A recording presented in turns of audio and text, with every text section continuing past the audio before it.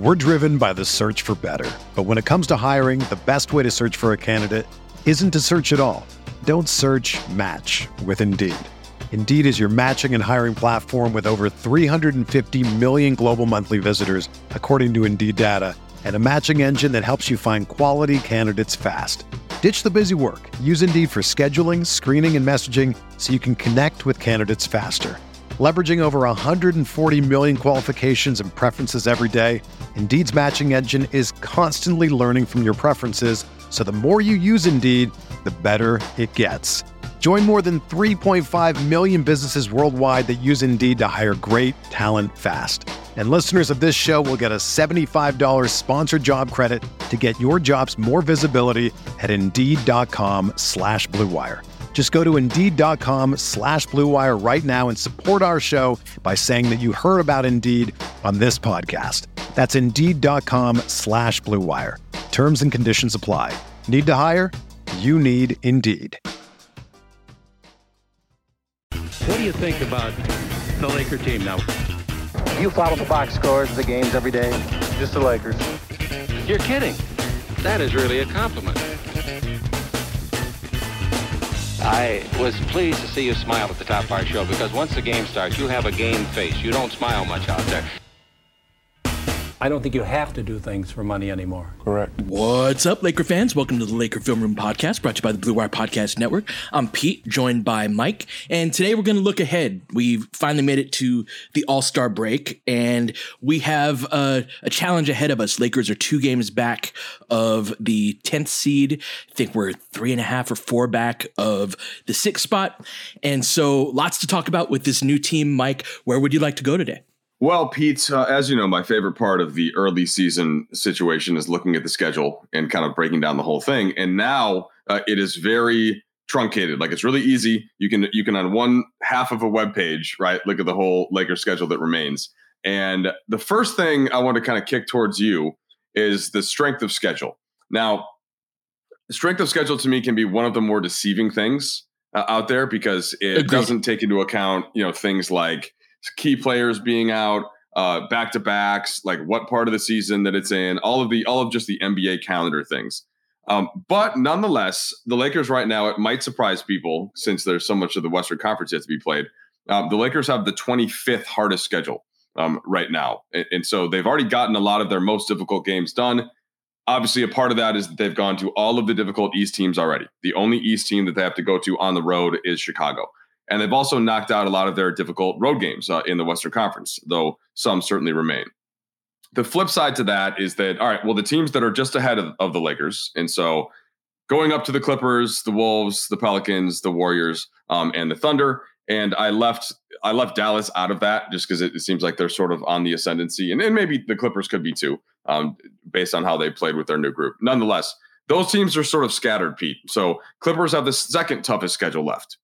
The Wolves have the 12th toughest schedule left. Warriors 16th, right in the middle. And then New Orleans and OKC are with the Lakers, where New Orleans is 28th and OKC is 6th. So having now said that could make a difference, it might not, depending on who plays whom and when in back-to-backs. I still think it's interesting. What are your takeaways from the remaining strength of schedule and it being relatively easy for the Lakers? I've been looking forward to this stretch for a minute, Mike. I was not expecting this to be the version of the team that would experience it. But one of the challenges of this season, and one of the reasons why every day has been especially important, is that we're still formulating who we are and what we do. And all of it to me was pointed to this stretch after the All-Star break as the time where we could really shine. Like, if we were going to be worth a damn, Mike, this was the time that we were going to show it for precisely that reason. Now, that said, as you said, it can be a deceiving stat, and we play a lot of teams that they're pretty good, right? Like, they're solid teams. So I don't want to act like we're playing Houston, 23 times the rest of the season, but these are winnable games, Mike. And one of the things that stands out to me about this stretch is a thing that a lot of Lakers have been saying in post game is we control our own destiny. A lot of games against teams that are ahead of us in the schedule. So that's one of the things I'm curious your thoughts on is just that one-on-one matchups. We got a lot of those. No doubt. And I mentioned some of the teams that are most important here, but like if you think about just Golden State, the 2 games against Golden State, and what the relative value to getting a win there versus winning at Chicago is wholly different in where it matches up in the standings. And even like some of the Eastern teams that still come to the Lakers, there aren't many, but Orlando is in there. That's on the 19th. Toronto comes on the 10th. And that might be it. Yeah, I think we have the Bulls coming, right? We don't have the Bulls. I don't think we played them yet. Back-to-back. Yeah, it's a gotcha. So it's a home and road. So they get the Bulls at home on the 26th, and then they go at Chicago on the 29th. And gotcha. Other than that, and I'm sorry, the Knicks as well. So the Knicks come into town. And so those are games that, the Lakers, none of those are Eastern powers by any means. And I think that all are very winnable games for the Lakers, but you would much rather take, you would much rather take not just the Golden State wins, but Oklahoma City and then Minnesota. And they play Minnesota twice, they play Oklahoma City twice, and they play Golden State twice. And that's where you really talk about your control your own fate. And Pete, the thing that, so this new group, this new lineup, the players coming in, the three former Minnesota Timberwolves going next to LeBron and AD, that's exciting. I think we talked about that in the last pod. But what I want to kick back to you is for those types of games where it's increasingly important in the standings, that's the type of game that I'd rather have LeBron and Anthony Davis for. That's the type of game where, because those two specifically can always raise their level if they need to. Some of these teams like OKC, I would put Minnesota in that camp. Golden State is a little bit closer to what the Lakers are, but without Steph, it's harder to take it up to that next notch. Like those teams are what they are, I think. But I wanted you to check me on that. Like, if you think, is that too optimistic to think that you can get that additional level of focus and energy in the games that you need to from LeBron and AD? I don't think so. I think that this is the stretch, man. And it's been 3 years since we've had both of those guys going at the same time. And really, that's all of this is. It's both LeBron and AD having foot issues, considering they're the foundation, and that's the foundation of them, I think it speaks to how tenuous all of this is, even with our optimism with the new squad and all of that. But if they're going to do it, this is the time to do it, Mike. Like we're out of runway. And if it's going to work out, it's going to be because those guys are still the foundation. As excited as we are about all the new guys, like those guys got to be clicking for us to go where we want to go. So when you look at the schedule and you look at I like to pull up Tankathon also, and just to think about what are some of the teams that aren't necessarily trying to win? What are they thinking and why?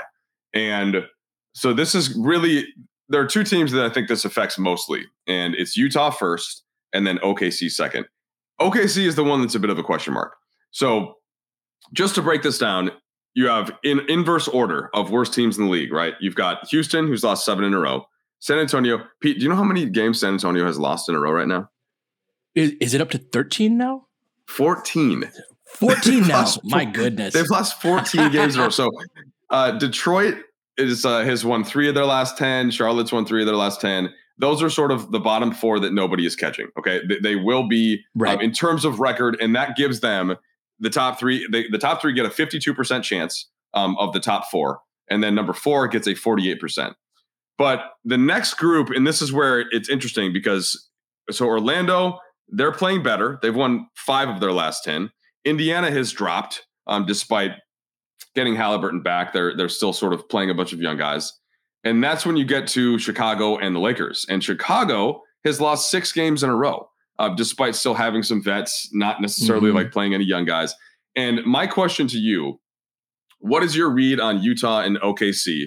And is it worth it to them? Because they're about like 2 games up on those type teams. The Lakers, the Bulls, who conceivably want to win. The Bulls pick goes to Orlando, right? Like they're not tanking because their pick is not their own. And then Toronto, who wants to win. Portland, who's, I guess I could put Portland to you also, maybe including Portland in that group. And then Washington, who could probably go the other way. Where do you see Utah and OKC from an internal motivation point? Do they want to try to get up to that 30+% chance to get into the top 4? Or do they just say, screw it, maybe we can get into the play-in, get our young guys some experience and that whole thing? I think OKC goes for it, tries to go for a play-in spot, and Utah does not. And I think the rationale behind that is a lot of those OKC guys are intended to be there long term. And I think there's a great deal of value to get Giddey some run. SGA is a number one guy. You know, they've got several players that I think they intend on being around. And just that experience, I think, can have this effect going into the summer too, for all of those guys, of just having a taste of this is what it takes to win at a higher level than we've ever done before. I think for them, their years of doing what you're talking about is a bit behind them. Whereas Utah, I think they're ahead of them. They're a team that has overperformed this season, but I don't think that they've lost sight of kind of what the main goal is. And their trade with us is an example of that. And so they still got a few guys that can play a bit, but they're a team, I think, that's in a similar spot of Chicago in terms of those guys on the floor. I don't think there's a great deal of like, rally around the flag, we're playing for something big type of thing. But Mike, I don't think there are too many teams around the league that fit that description. Utah and possibly Chicago, but like you said, they're not doing it for a pick. It's more the guys on the floor, I think.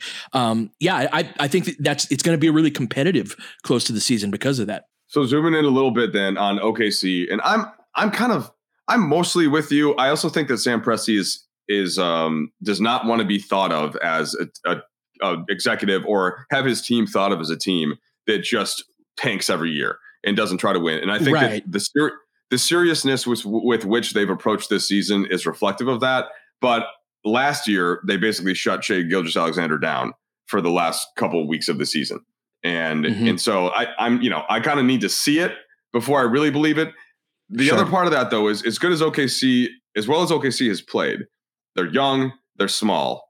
And like if teams actually start playing a little bit more seriously against them, which would include the Lakers, I don't know that they can keep up the pace that they've kept up, which is one game under 500. And the Lakers, Pete, they're at the end of a 3-game trip. The Lakers come back, they get Golden State at home, and then they go at Dallas, at Memphis, at OKC. That's the first game. And then the second one against OKC is home on March 24th.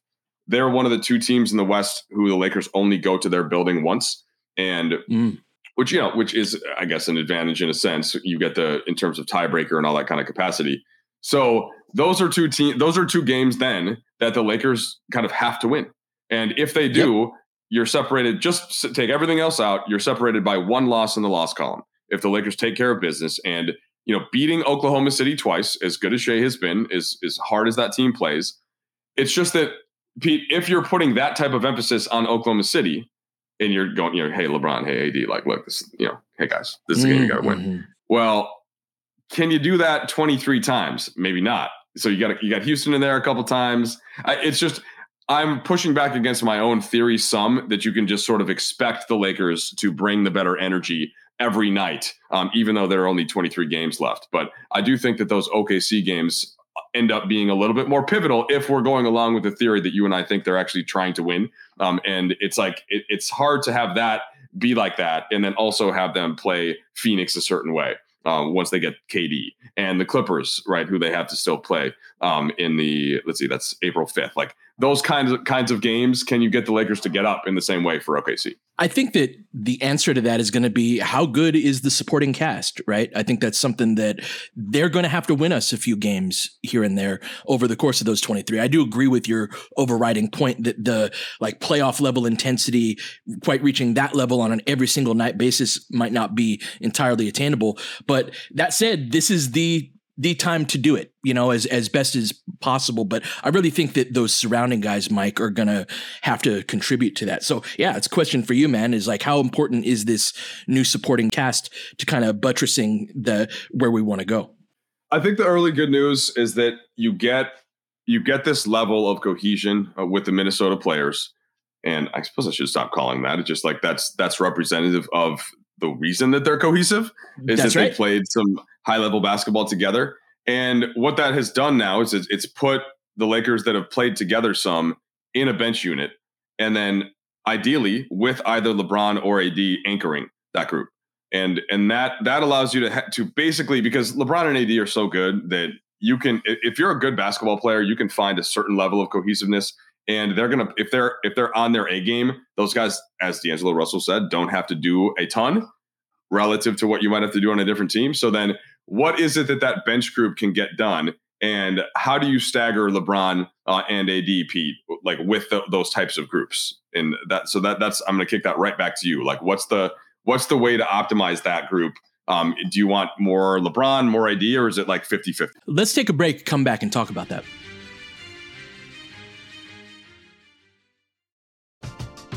We're driven by the search for better. But when it comes to hiring, the best way to search for a candidate isn't to search at all. Don't search, match with Indeed. Indeed is your matching and hiring platform with over 350 million global monthly visitors, according to Indeed data, and a matching engine that helps you find quality candidates fast. Ditch the busy work. Use Indeed for scheduling, screening, and messaging so you can connect with candidates faster. Leveraging over 140 million qualifications and preferences every day, Indeed's matching engine is constantly learning from your preferences, so the more you use Indeed, the better it gets. Join more than 3.5 million businesses worldwide that use Indeed to hire great talent fast. And listeners of this show will get a $75 sponsored job credit to get your jobs more visibility at Indeed.com/Blue Wire. Just go to Indeed.com/Blue Wire right now and support our show by saying that you heard about Indeed on this podcast. That's Indeed.com/Blue Wire. Terms and conditions apply. Need to hire? You need Indeed. When you need mealtime inspiration, it's worth shopping Kroger, where you'll find over 30,000 mouth-watering choices that excite your inner foodie. And no matter what tasty choice you make, you'll enjoy our everyday low prices, plus extra ways to save, like digital coupons worth over $600 each week. You can also save up to $1 off per gallon at the pump with fuel points. More savings and more inspiring flavors make shopping Kroger worth it every time. Kroger, fresh for everyone. Fuel restrictions apply. So I would love for either LeBron or AD to be on the floor at all times, but that hasn't really been our approach this season. And even with this new group, there have been minutes where both of those guys are off. And I see the rationale for it in a global perspective, in that, like, trying to get as many minutes for as many 5-man groups as possible. Breaking that up into 2 allows you to do that a little bit, but it really comes down to the defensive end for me there. And Bamba, I think, is a really key figure in this, is in that, like, in the first half of the game, Willy Hernangomez, really took it to him a bit, and he was in foul trouble. But then in the second half, that ability to raise a hand and just be disruptive with his length, that's one of the things that I see from that group, Mike, is if you look at the backup, at our backups, you've got Dennis at the 1, Austin at the 2, Troy at the 3, all 3 good defenders, right? Like, I think the personality of our bench unit is more defensive in nature than maybe a more offensively tinged starting group. And so 3 good perimeter defenders with Rui at the 4 and Bamba at the 5. Another part of this too, which is true of both starters and the bench, and I've been waiting for this all year, is everybody is playing the position that they naturally play. Troy Brown is at the 3, Austin's at the 2, Dennis at the 1, right? Rui at the 4. He'd been playing some 3 for us. There'd been so much time this year, Mike, where a guy was just a little bit out of position, and you put Messi as a midfielder, he'll still be good, I'm sure. But if you have him as a striker, that's what he does, And I think that having that on the team, having that on both the bench and the starting unit is going to have a positive effect as well. But with that bench group, Mike, I see us kind of trying to develop this, like, we're going to be able to defend with those groups and give the ball to a guy that's used to running a bench unit in Dennis, and have other skill players on the court too. But I think that's kind of the identity that group is going for, which is probably good if you're not going to have LeBron and AD on the floor at the same time. All right, that's interesting. So you have the initial concern, I think, with the starting lineup that we had talked about once you put, if it's Beasley and Russell, is, okay, perimeter defense. But now that we've seen what we've seen from Vanderbilt in that first game, it's just, it kind of puts a nice little Band-Aid over the worry there. Yes, sir. Right? Yes. And then, all right, well, cool. So starting lineup seems pretty good. Don't have to worry so much about that. Well, do you stagger the groups a little bit to get either Vanderbilt or AD more, at least sometime, with that second unit? Or do you feel comfortable enough with Bamba, Hachimura, and we mentioned the 3 sort of guards, although Troy's kind of like a 2-3 in a way, but is fine playing the 3. So that's the only question back to you, is that, let's say that there's a certain matchup and it's a game where you kind of want to shorten the rotation. then to me, the guy that comes out is either Hachimura or Bamba. And then it's just you're doubling up on some of the minutes with AD and with Vanderbilt, right? Yeah, I strongly agree with that. And I think that ultimately we'll see the rotation drop down to 8, maybe 9 guys. That's at least where I think it goes, with one of those guys on the floor and more of those minutes going to Vanderbilt and all of that. That's going to happen naturally too, though, in terms of like the end of the first quarter is more AD time, and the start of the second quarter is more LeBron time in terms of bench units. LeBron has been coming out at the 6-minute mark, being replaced by Troy Brown as the first substitution. And then in the last game, I think he came in around the 1-minute mark, 1:30 left in the first quarter. And so you do have this group where Vanderbilt comes in a couple minutes later, and you got AD and Vanderbilt on the floor at the same time. And so I think that's going to happen naturally in those groups that kind of blend from an AD bench group to a LeBron group. And so Darvin's choice is, do you want to connect that entirely? So it's always you've got LeBron and AD on the floor at the same time. Maybe not at first with the 10-man rotation, but what you're saying, if either Bamba or Rui go out of that, I think that's where you can choose to do that. And plus, I think that the way the LeBron's minutes were not normal in that he only played 29 and they were going to try to get him to 30. So I was kind of wondering, if you knew LeBron was going to play closer to his normal, which is, I guess, 35, 36, then is he still the first guy out there? And if he is, then he's coming back earlier in the first quarter, and or starting the second quarter. So that would tweak the lineup some in that way also, right? That's a great point. Yeah, I would love to see, like, if he does come out at that 6-minute mark, whenever AD goes out, LeBron is coming back in as well, whether that's usually AD's around like the 3-minute mark or so, but that only gives LeBron 3 minutes of rest, which when he is playing his like normal 36 minutes, like we were going for it, that's generally the breaks that he gets. It'll be like a rest from the 6-minute mark to the 3-minute mark. Then he'll play that shift and then come out around, I want to say the 7-minute mark of the second quarter and sit from the 7 to 4-minute mark. So he's getting 6 minutes of rest each half, which is 12 a game, gives you 36 minutes per game for LeBron. So yeah, I could definitely see us going that route. All right, I think that's some good context now. So in short, the schedule is like the Lakers can control it, even though they're down, right? They're down some in terms of games.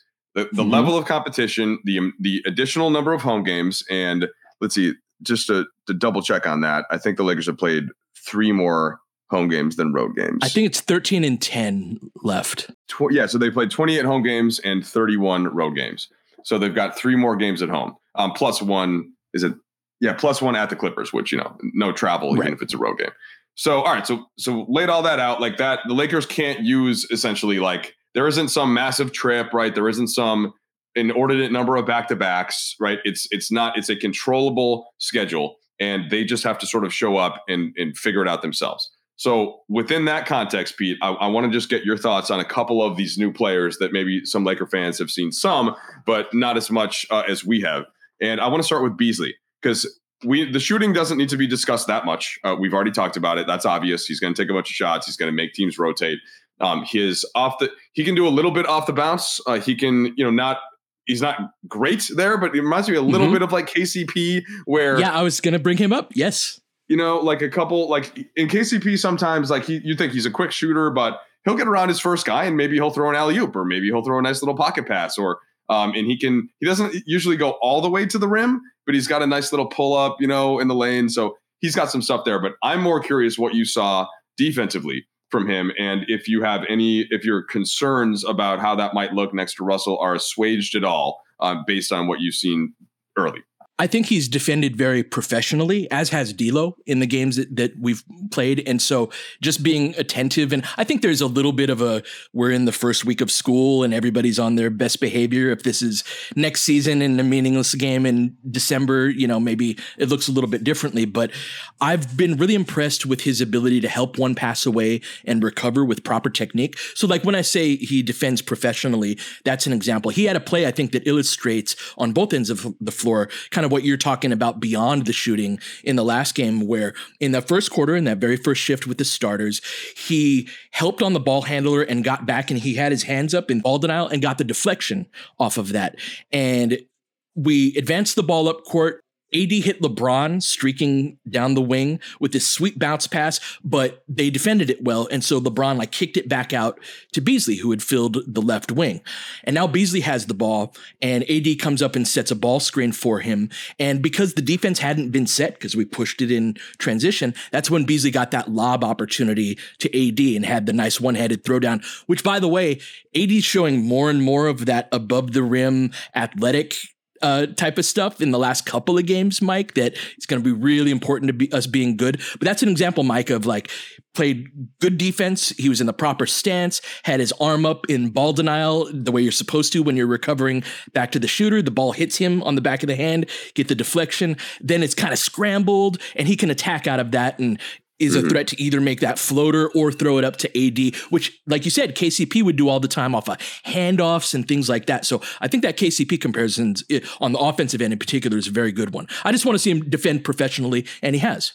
Okay, so I want to get a little bit more from you on Russell and Vanderbilt before we get out of here, and maybe even Bamba, but let's zero in on AD for a second.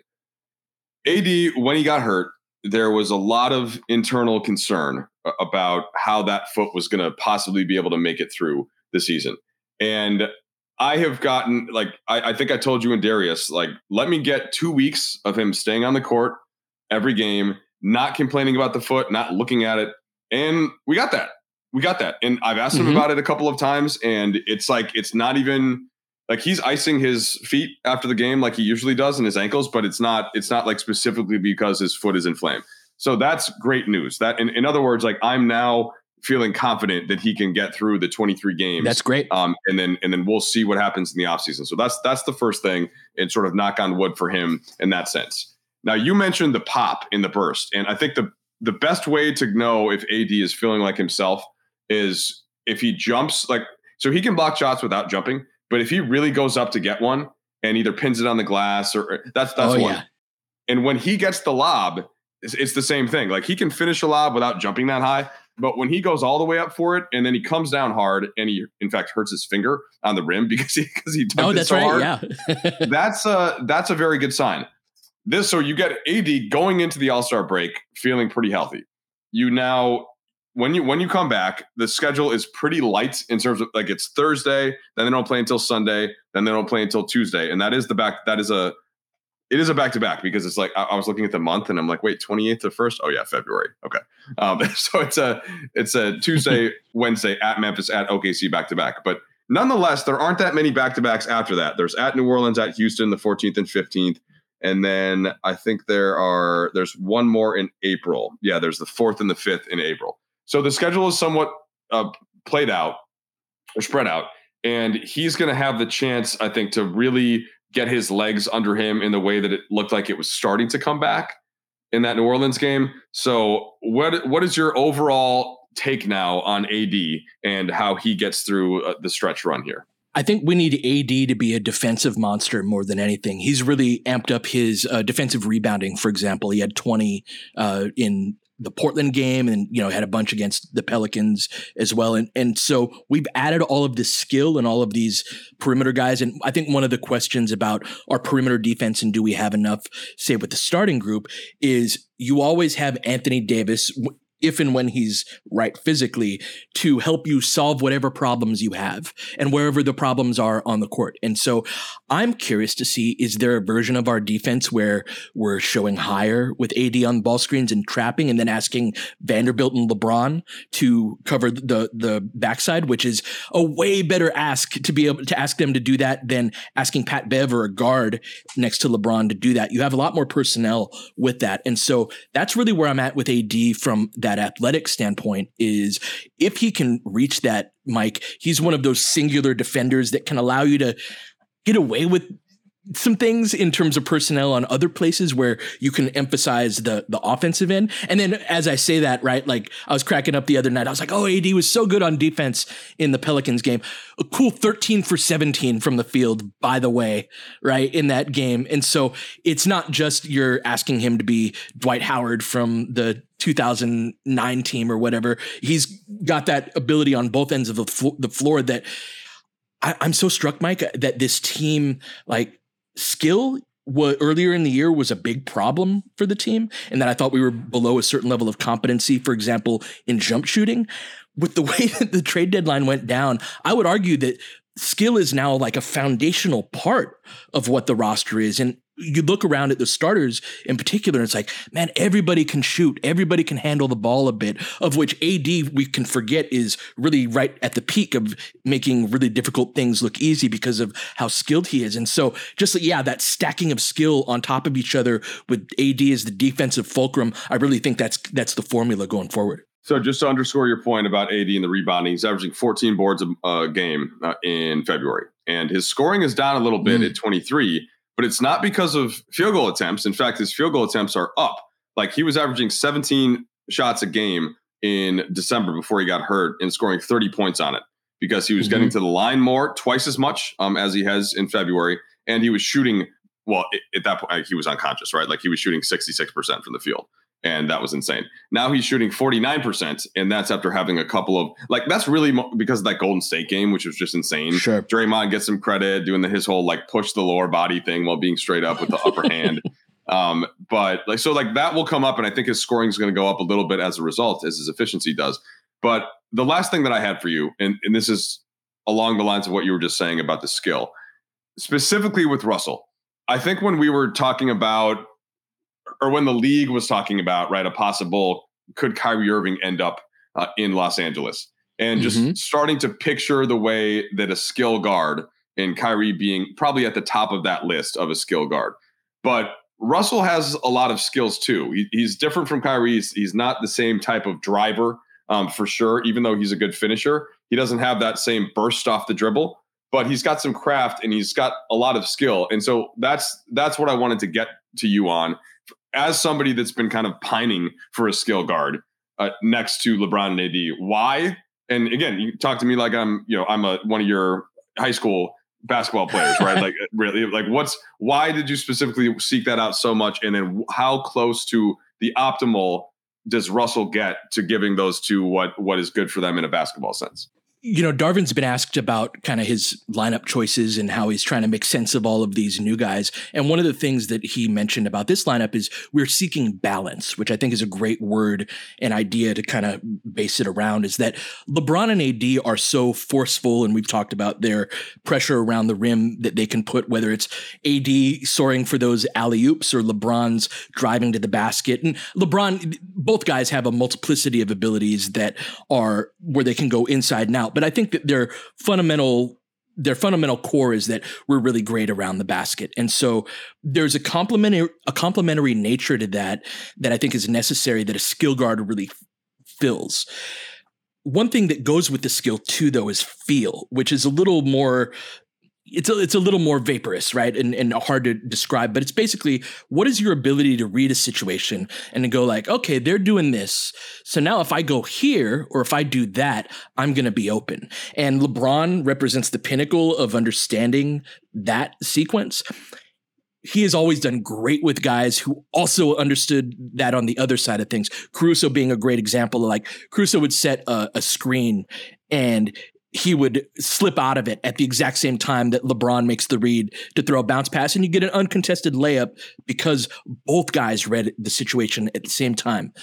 D'Lo can do that as well, but can capitalize on it as a jump shooter too. So that takes just a lot of the pressure from the paint out. You know, you have to make a decision defensively in a way that I think just it complements what LeBron and AD do basically, Mike, in a way that's really important. It also complements what D'Lo does and maybe some of the deficiencies in his game. But I think just D'Lo's knowledge and understanding to go along with the skill of where to be and when and why is just, it really fits it with what LeBron and AD do. All right. Well, I think that's a good way to wrap it, Pete. And, you know, we'll certainly be back, but it's kind of like the All-Star break. Everybody needed a break, but it's also just after you see the Lakers play like they did, you almost want them to play again the next day, you know, to get to try and build on it. But so take that out. Even if that would have been the case, it's probably still better for the coaches to have like these several days. Okay, look, here's why this works so well. Let's build in a couple of extra actions. Hey, LeBron, what did you see? You know, once they get back to practice, right? what did you see from D'Lo in these kind of sets, and like how much do you want him to have the ball? So they still can use this time and then really be fresh with really high energy once that Golden State game starts on, I guess, a week from just about a week from tonight. Not even. That's right. Yeah, a week from yesterday. And so the opportunity's there, Mike. I think that's been laid out with we have the 25th hardest schedule in the league going forward, and 3 more home games than we have on the road. We play a bunch of the teams that are ahead of us. It's there. It's there. We got a little sneak peek of what could be a good team. And so now it's our opportunity to take it. The work that we do this week, though, once everybody gets back, I think it's important to everybody get a clear head and get away. LeBron was talking about this. But once we do get back, the figuring out all of the little details, all of those conversations are really going to determine, I think, how successful this is. And so hopefully everybody gets a good rest and comes back ready to work and ready to figure out all those things, because the opportunity is there. I can't wait for the rest of the season, Mike. All right, everybody have a good weekend. We will be back next week. But until then, you've been listening to Laker Film Room Podcast. We'll catch you guys next time. James has got it in low to McHale. McHale wants to turn. He's double teamed. Just pass out in front. Broken up by Worthy. Tip to Magic. Worthy dies on his belly. Magic scores. There's Magic got it. Magic fires. It's good. They will. Lakers win the game. The Lakers win the game. Rebound of Lonnie. 3 seconds left. Van Exel to win it. It's on the way. Good. Kobe Bryant, 48 points, 16 rebounds. Shot with his 8th block shot that ties an NBA Finals record. A lot of Laker fans sticking around for this. You're seeing something that's very rare indeed. A Laker to get MVP chance in Boston. Of all places. Are you kidding me? Kobe, hard to believe. Are you kidding me? Unreal. Are you kidding me? Lakers looking to push. Bryant spinning in the lane, back for Gasol, pretty pass, and it's back to a 3-point game. Kobe Bryant picked up by Bell. There's the move. 2, 1. Listen! Unbelievable. For the victory. It's over. Shot clock now to 5. Bryant. Yes. And that was a little tap to Alvin Gentry. Add insult to injury, Kobe. I mean, what a shot. I mean, you can't defend that. Are you kidding me? 2.1 seconds remaining. Denver a foul to give. Jokic trying to disrupt Rondo. He puts it in. Here's Davis, 4-3 in the win. Oh, it's good! Anthony Davis has won it for the Lakers! James again. Oh, he hits another one. LeBron James putting together a closing quarter against the Nuggets. This historic 2020 NBA championship belongs to the Los Angeles Lakers.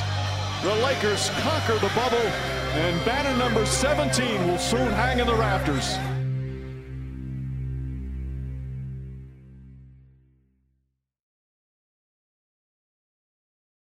Mother's Day is almost here, and you can get her the most beautiful time-tested gift around. A watch she can wear every day from Movement. Whether your mom is into classic dress watches, rare and refined ceramics, or tried and true bestsellers, Movement has something she'll love. And right now, everything at Movement is up to 50% off site-wide during their Mother's Day sale. A watch is a gift that celebrates all the time you spent with mom. And a Movement watch is even more than that. Movement uses industry-leading materials for their fresh modern watch designs, from technically complex ceramics to vintage-inspired style, all for an incredible value your wrist and wallet will both love. And with one-size-fits-all convenience and fast free shipping and returns, it's a stress-free shopping experience. Save big on the best Mother's Day gift ever with Movement. Get up to 50% off site-wide during their Mother's Day sale at MVMT.com. Again, that's up to 50% off at MVMT.com.